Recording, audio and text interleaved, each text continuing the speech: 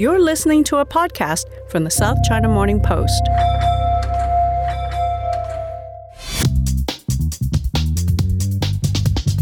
Hello and welcome to the China Geopolitics podcast with me, Finbarr Bermingham, the Europe correspondent at the South China Morning Post.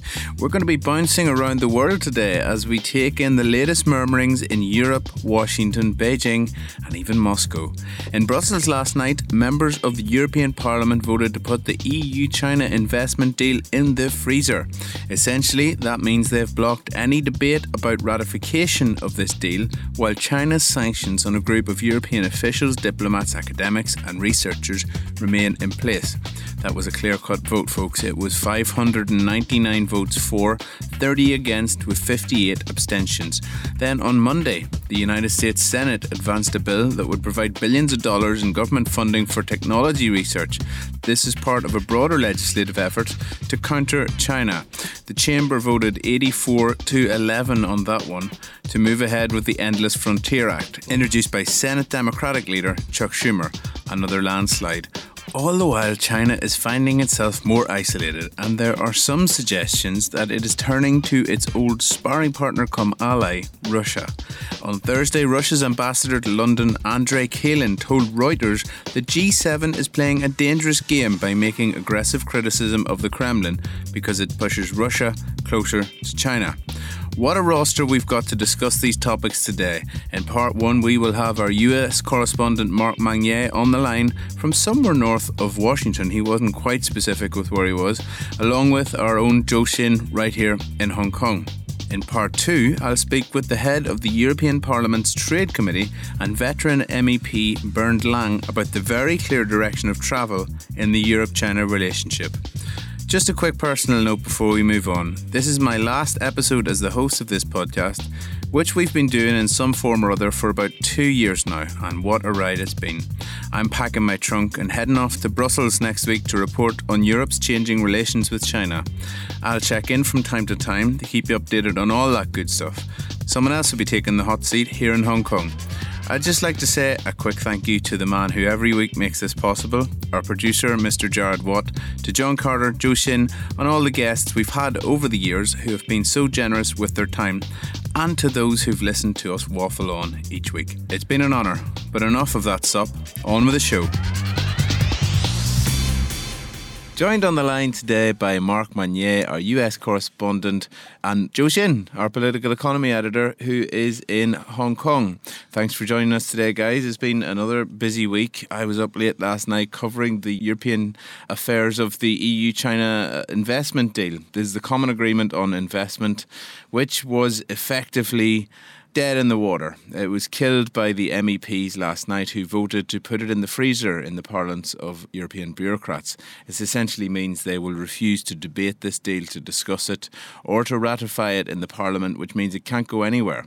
This was signed to great fanfare in December, the second last day of December, by Xi Jinping, Angela Merkel and Emmanuel Macron, as well as EU leaders. And it's taken just 5 months for the MEPs to dismantle that great plan. And Zhou Xin, I wanted to turn to you first on this. We've discussed it previously on the podcast. It's obviously something China wanted to do, invested some political capital in this.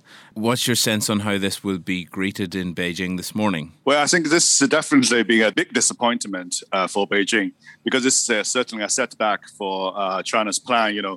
We can do business with the European Union while we can put aside issues of human rights in Xinjiang and Hong Kong. And then the European actually responded, it's under the current, at least, the European political structure, it's not possible for China to achieve this strategic goal. And also, as you said, it's 5 months ago, it's signed. The Biden was just new in the White House. So Beijing takes this as a strategic move. If the US is going to be hostile to China, that's fine, as long as China can have, be friendly with Europe and be friendly with everyone else, then China would be okay. But now it seems the situation is not going down exactly the direction that Beijing is hopeful. And for now, really, as you said, the deal is dead, because from the Chinese side, there's no way for China said, okay, so if you don't want the sanctions, we can lift the sanctions so that we can reopen the deal. It would be unthinkable for Beijing because doing so would mean that China agreed to link the investment and trade issue with the human rights issue, which is against the Beijing's principle, basically. And B, if this started, and then Beijing will have endless trouble, right? It's almost, and most importantly, China cannot show weakness on this front. It will be a disaster at home because if the Chinese government is seen as bending its own principles to entertain the U.S. interests. And as we discussed before, this investment deal for Chinese government is not one-sided like a grace from the Europe to the Chinese. It is also, China has also made great compromises in sometimes the market opening and stuff like that. There are also eternal debate whether China really should given away these kind of conditions or concessions to the European side. And I heard that, the final conclusion is that the strategic value for China to reach an agreement with Europe outweighs the potential costs. That's why Beijing, went ahead. So now, basically, China tried hard to reach the deal, but the deal is now dead. So this is really something like a disappointment for the Chinese government. Mm-hmm. And let's see what will happen next. But one thing is for sure that the China-European relationship will never be like before. Yeah, and Joseon, I just wanted to ask you a quick follow-up on that. When I speak to European officials, diplomats and so on, they say that if China wanted to design some sort of a tool that would ensure that the agreement would not be ratified, it would look very much like those retaliatory sanctions which they slapped on some of the biggest mouths in Europe with regard to the China relationship. A policy-making body in the Political Security Committee, these are the Sherpas who basically make all the laws in the European Union, which are then okayed by EU leaders and foreign ministers, sanctioned the subcommittee on human rights at the European Parliament. All these people they knew were going to make a lot of noise.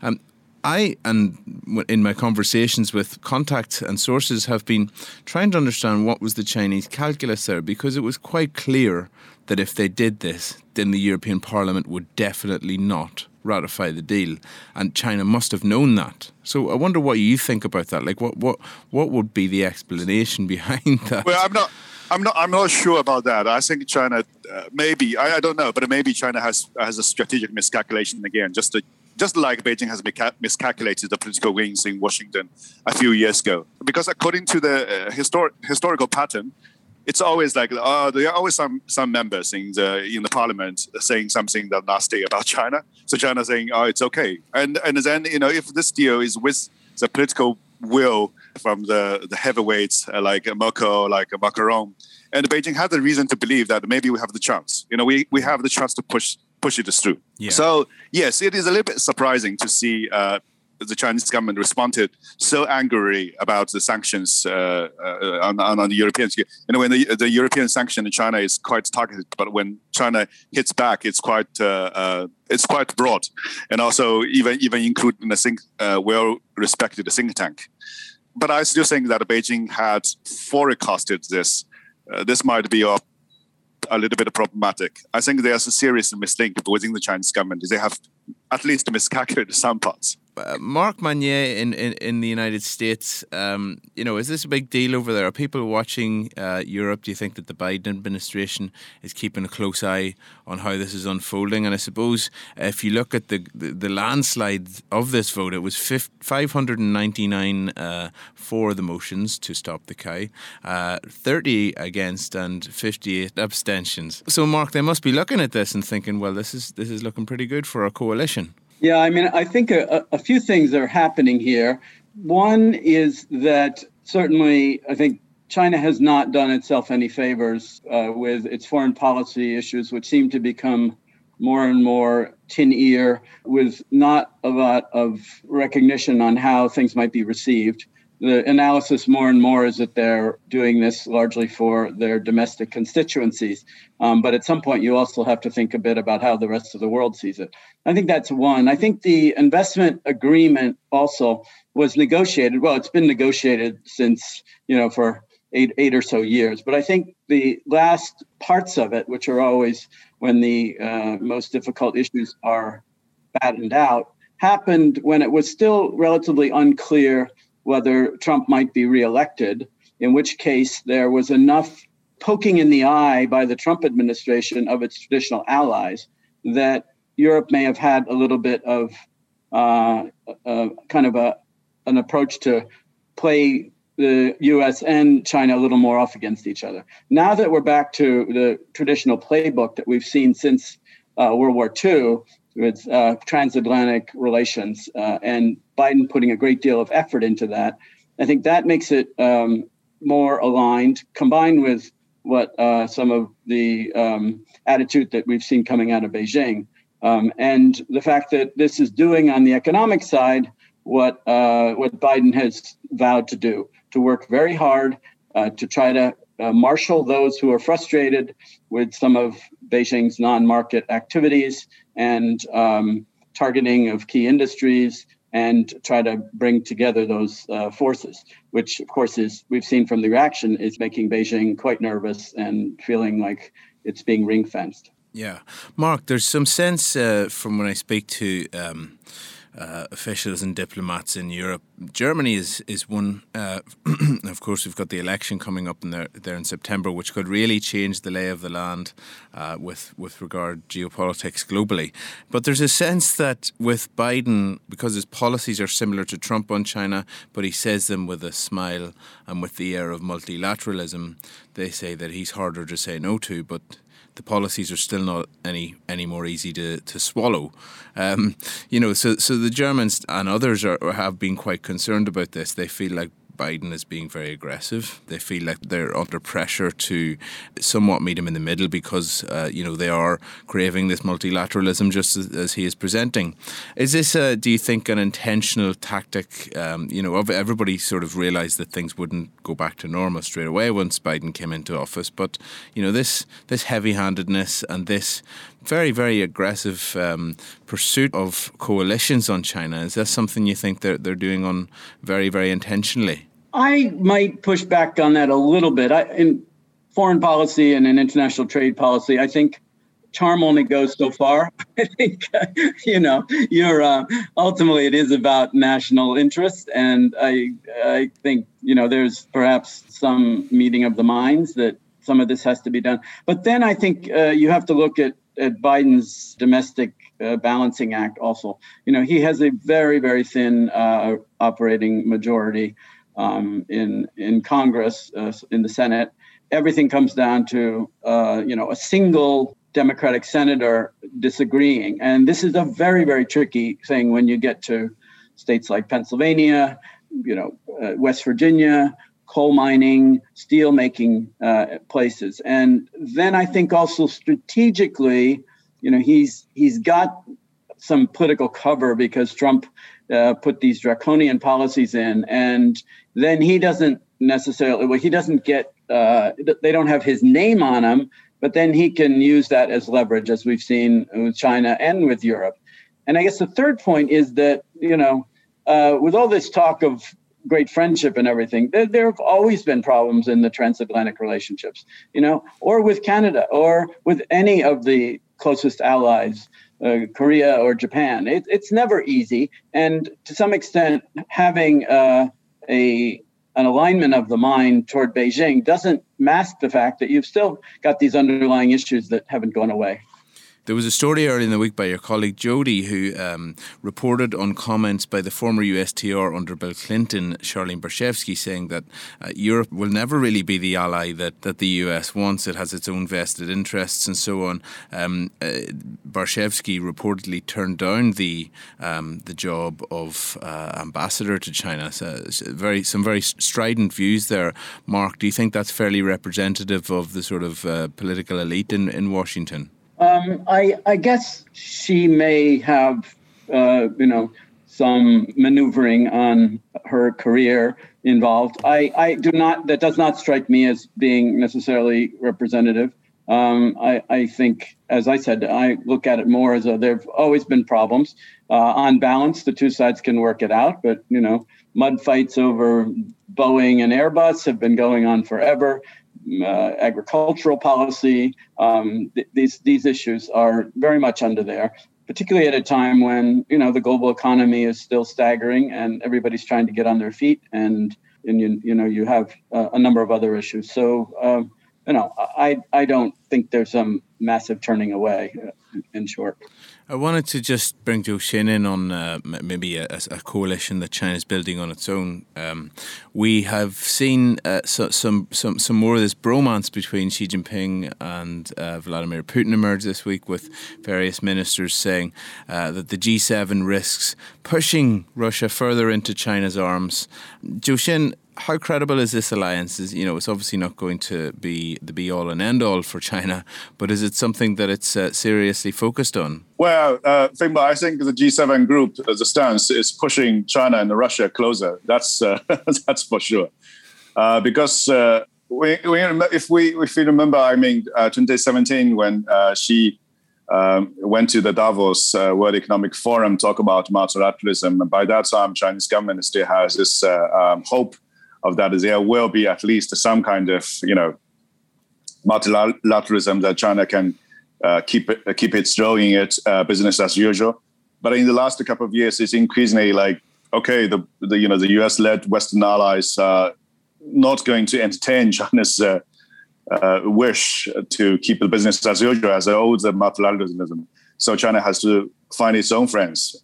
And after the Alaska meeting, Wang Yi immediately had this meeting with Russia, with South Korea, with Singapore and a few other Southeast Asia foreign ministers. And it already showed very clearly to Beijing that it has to do its own part of forming, whether you like it or not, its own kind of a sphere or its own quasi-coalition. And Russia is definitely, a natural choice. Yeah. Indeed. One final point before we finish up, chaps. The US Senate on Monday advanced a bill that would provide billions of dollars in government funding for tech research as part of a broader legislative effort to counter China. This is known as the Frontier Act, the Endless Frontier Act. It's brought forward by the Senate Democrat leader Chuck Schumer. Mark, this is the latest in a long line of stuff that the US has been trying to do on China. How significant is this in the grand scheme of things, and where does it fit in with the other legislative tools? I think, in my mind, you have to look at it a couple of different ways.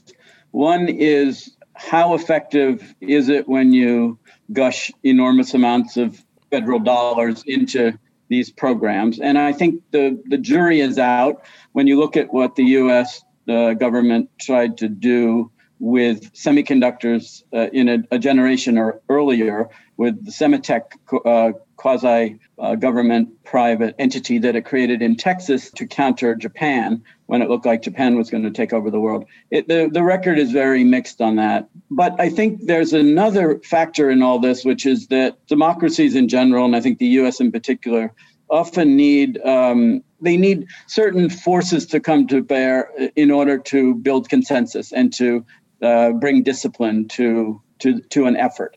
And so I think we're probably in part in that, which can include revamping the education system eventually so that we have the tech workers, hopefully at some point even, getting Americans to learn Mandarin, which has been pretty abysmal.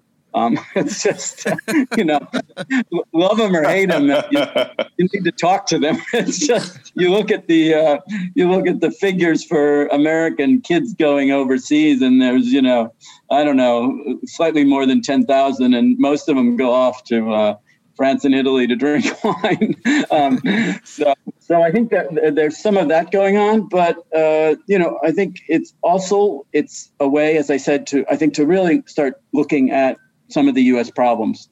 It's easy to blame China, but I think the Biden administration has wisely pointed out, even if I think the American people haven't quite grappled with it, is that we have a lot of issues ourselves. And, we need to get better at a lot of things. We need to be more disciplined. The U.S. has to, focus on what matters. I think this is part of what we're seeing, I think, through this act and through some of the money that we're going to be putting into strategic industries and education and some of these other efforts. Yeah, throwing it all at the wall, see what sticks. Just to finish up, it's been 2 years since we've been running this podcast, more than 2 years, in fact, in various iterations. Things have changed a lot since then. Mark, I think this time 2 years ago, you and I were enjoying cold beer in Wanchai in the pawn, when you checked in with HQ. But I just think that the pace of change has been breakneck since then. I mean, I know it's hard to take stock sometimes, but I mean, how do you assess, how crazy things have become? Obviously, nobody really seen everything coming, but Mark, how was your crystal ball gazing back then? Well, it was filtered through the beer glass that I was looking at you at, which is a mixed blessing. But to your point, I mean, it is just incredibly difficult to imagine sort of what we have been through, both the latter years of the Trump administration when the trade war became more and more blistering, and then Trump papered through a deal at the end that promised all sorts of things and has quickly fallen apart. And then, Biden's election and attempts to grapple with a rising China and do it in a different way, using sort of multilateral strategy, the up and down. It's just been phenomenal. Joe-Shin, you and I have been sat in this studio almost every Friday talking about these issues every week, but it's still hard to, I suppose, take stock. Like, you don't see the wood for the trees oftentimes when you're reporting on things as they happen. How do you see those these last 2 years from the Chinese perspective? I mean, China is in a much different position, I guess, than it was when we started this thing. Yeah, on the one hand, I think China was seeing it stronger, and as a famous line, China is the East is on the rise, the West is on the decline.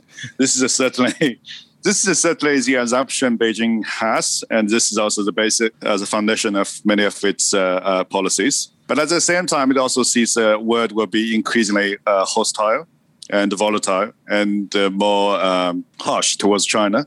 So this will also make China more defensive. So more we can see like how the US led the Western allies is trying to push China to follow international rules. The more we are going to see how China is going to hit back with its own strengths and its own way. For instance, if the US has some sanctions against China, maybe China will say, okay, let's try to have our own ways to sanction some US business. It has not reached that stage yet, but I think increasingly we will see this kind of tit-for-tat rivalry. And this is not good for the overall world. No, certainly not. It's been a roller coaster. Thanks for riding it. We'll be back in a couple of weeks in a different guise. But until then, Mark Magnier, Joe-Shin, thanks for joining us. Thank you. Thank you very much.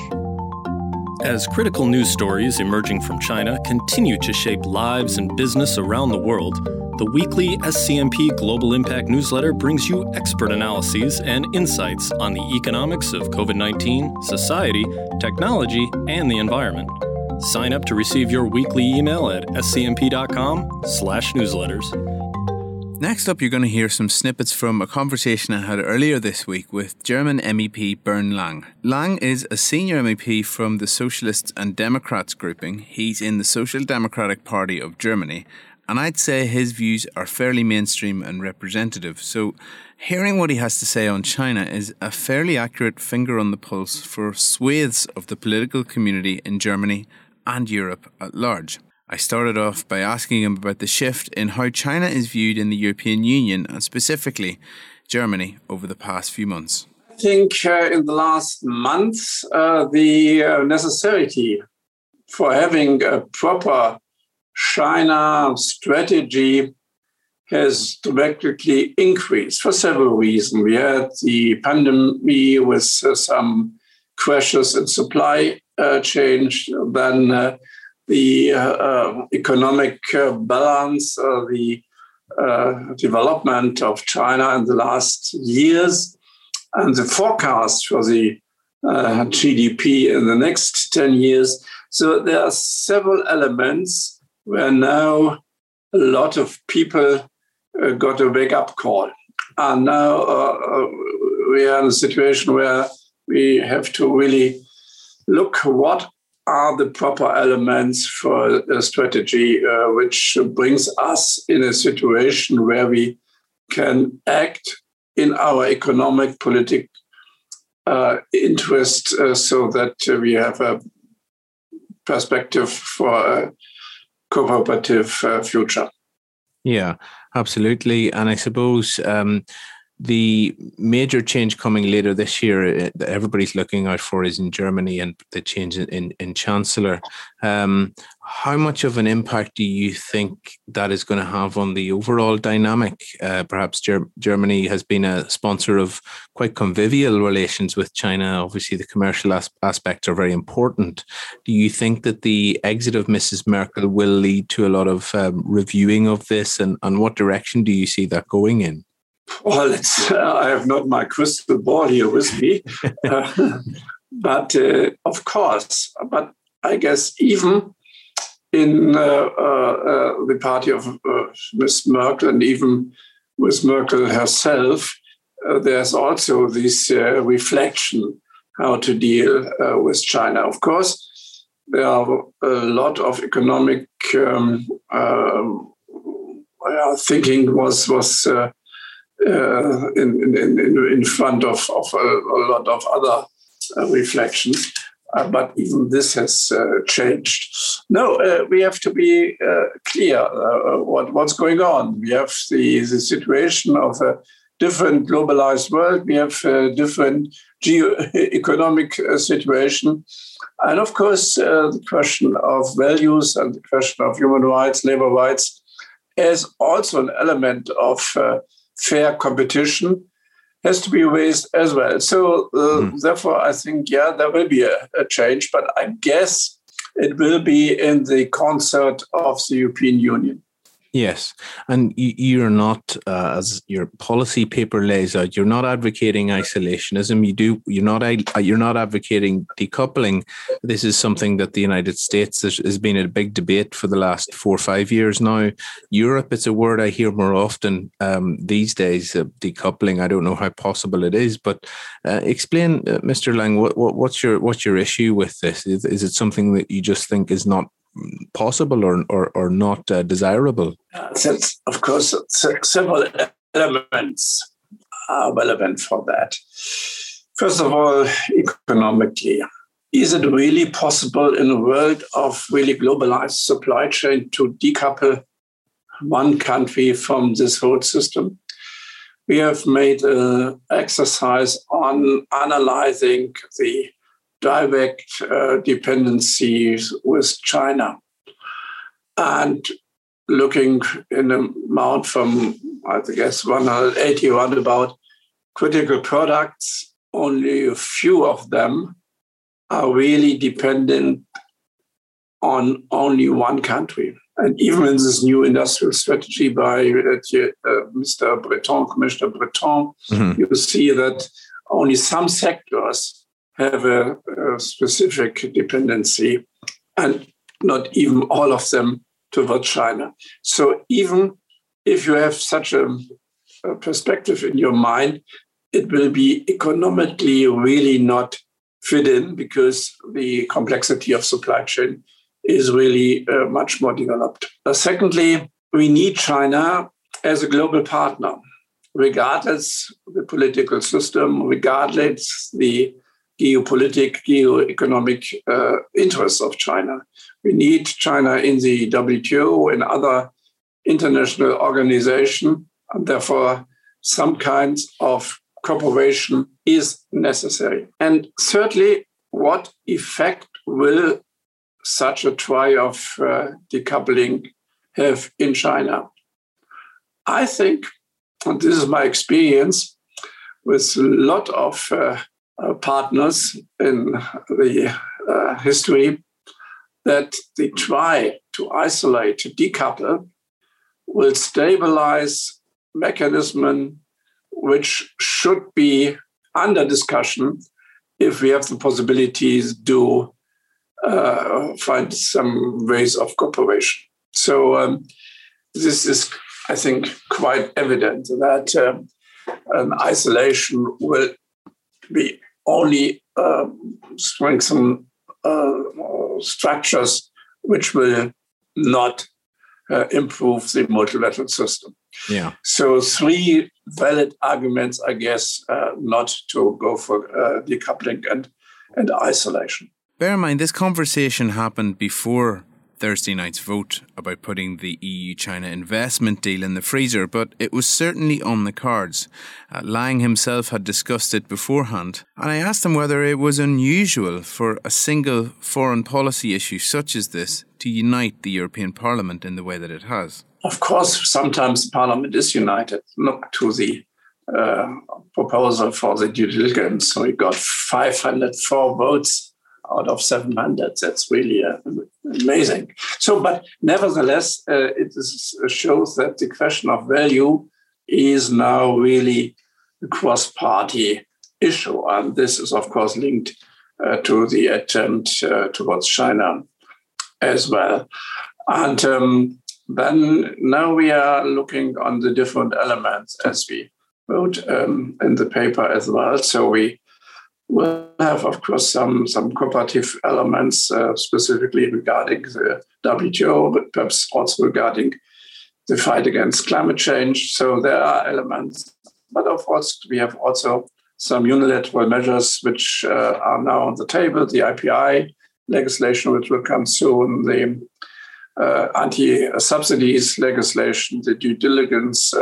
So there are different elements, and I'm totally convinced that the freeze will not be open before all the elements will be in force or near to force, so that this overall package is ready. Yeah, the Commission's quite consistent, and when it talks about its toolkit for dealing with China, I guess those are some of the elements that you're referring to. I mean, do you see a time in the future when, well, let me sort of rephrase that slightly. We may see a more confrontational period with China. I think that the government in Beijing hasn't really reacted well to confrontation from other sides in the past. You look at the situation with Australia, the trade war with the United States, which, it's gotten quite vicious at times. If the European Union is to sort of take a more confrontational approach, a competitive approach, considering China as a rival, do you envisage a time when China can have this conversation and not react in an incredibly negative way, as we've seen with its engagements with some other rivals? You mentioned the case of Australia in your paper. Is this an instructive example for you?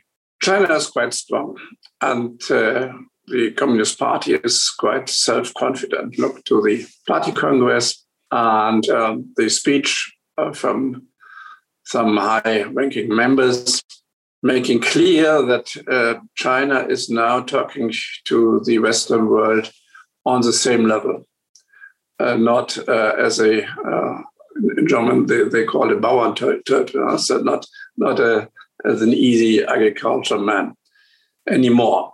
And this we have to respect. And it is a case that China is much more powerful economically, politically, militarily than some years ago. And therefore we have to resharpen our relations regarding this fact.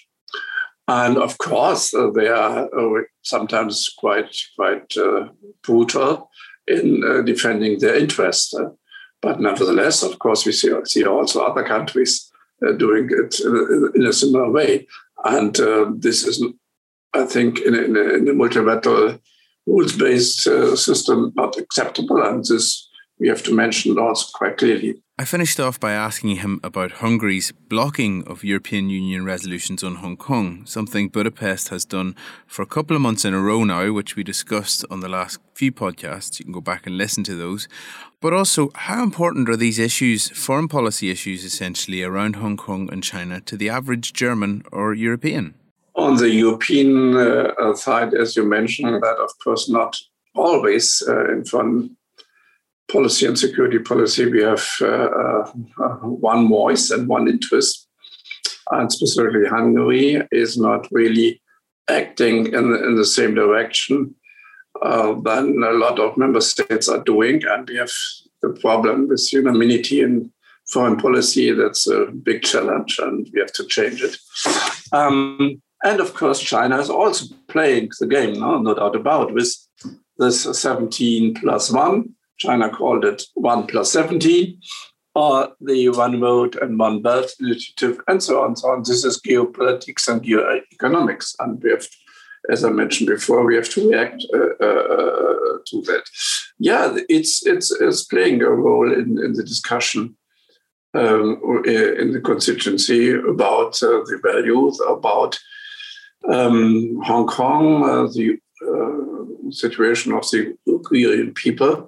This is mentioned specifically regarding the responsibility of European companies. So this is, I guess, really vital in the thinking of the people. Thanks for listening to this week's China Geopolitics podcast. I've been Finbarr Bermingham, and this is me signing off. This podcast is going to have a 2-week break, but we'll be back with Joe Shin, John Carter, and all the other guys better than ever. Thanks for sticking with us. Stay safe. Au revoir. Auf Wiedersehen. Adios. And as we say in the old country, slán go foil.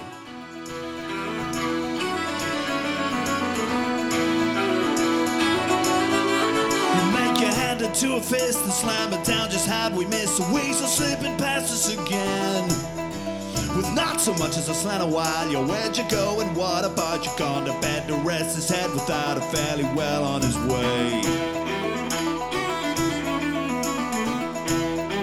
Without a fairly well on his way.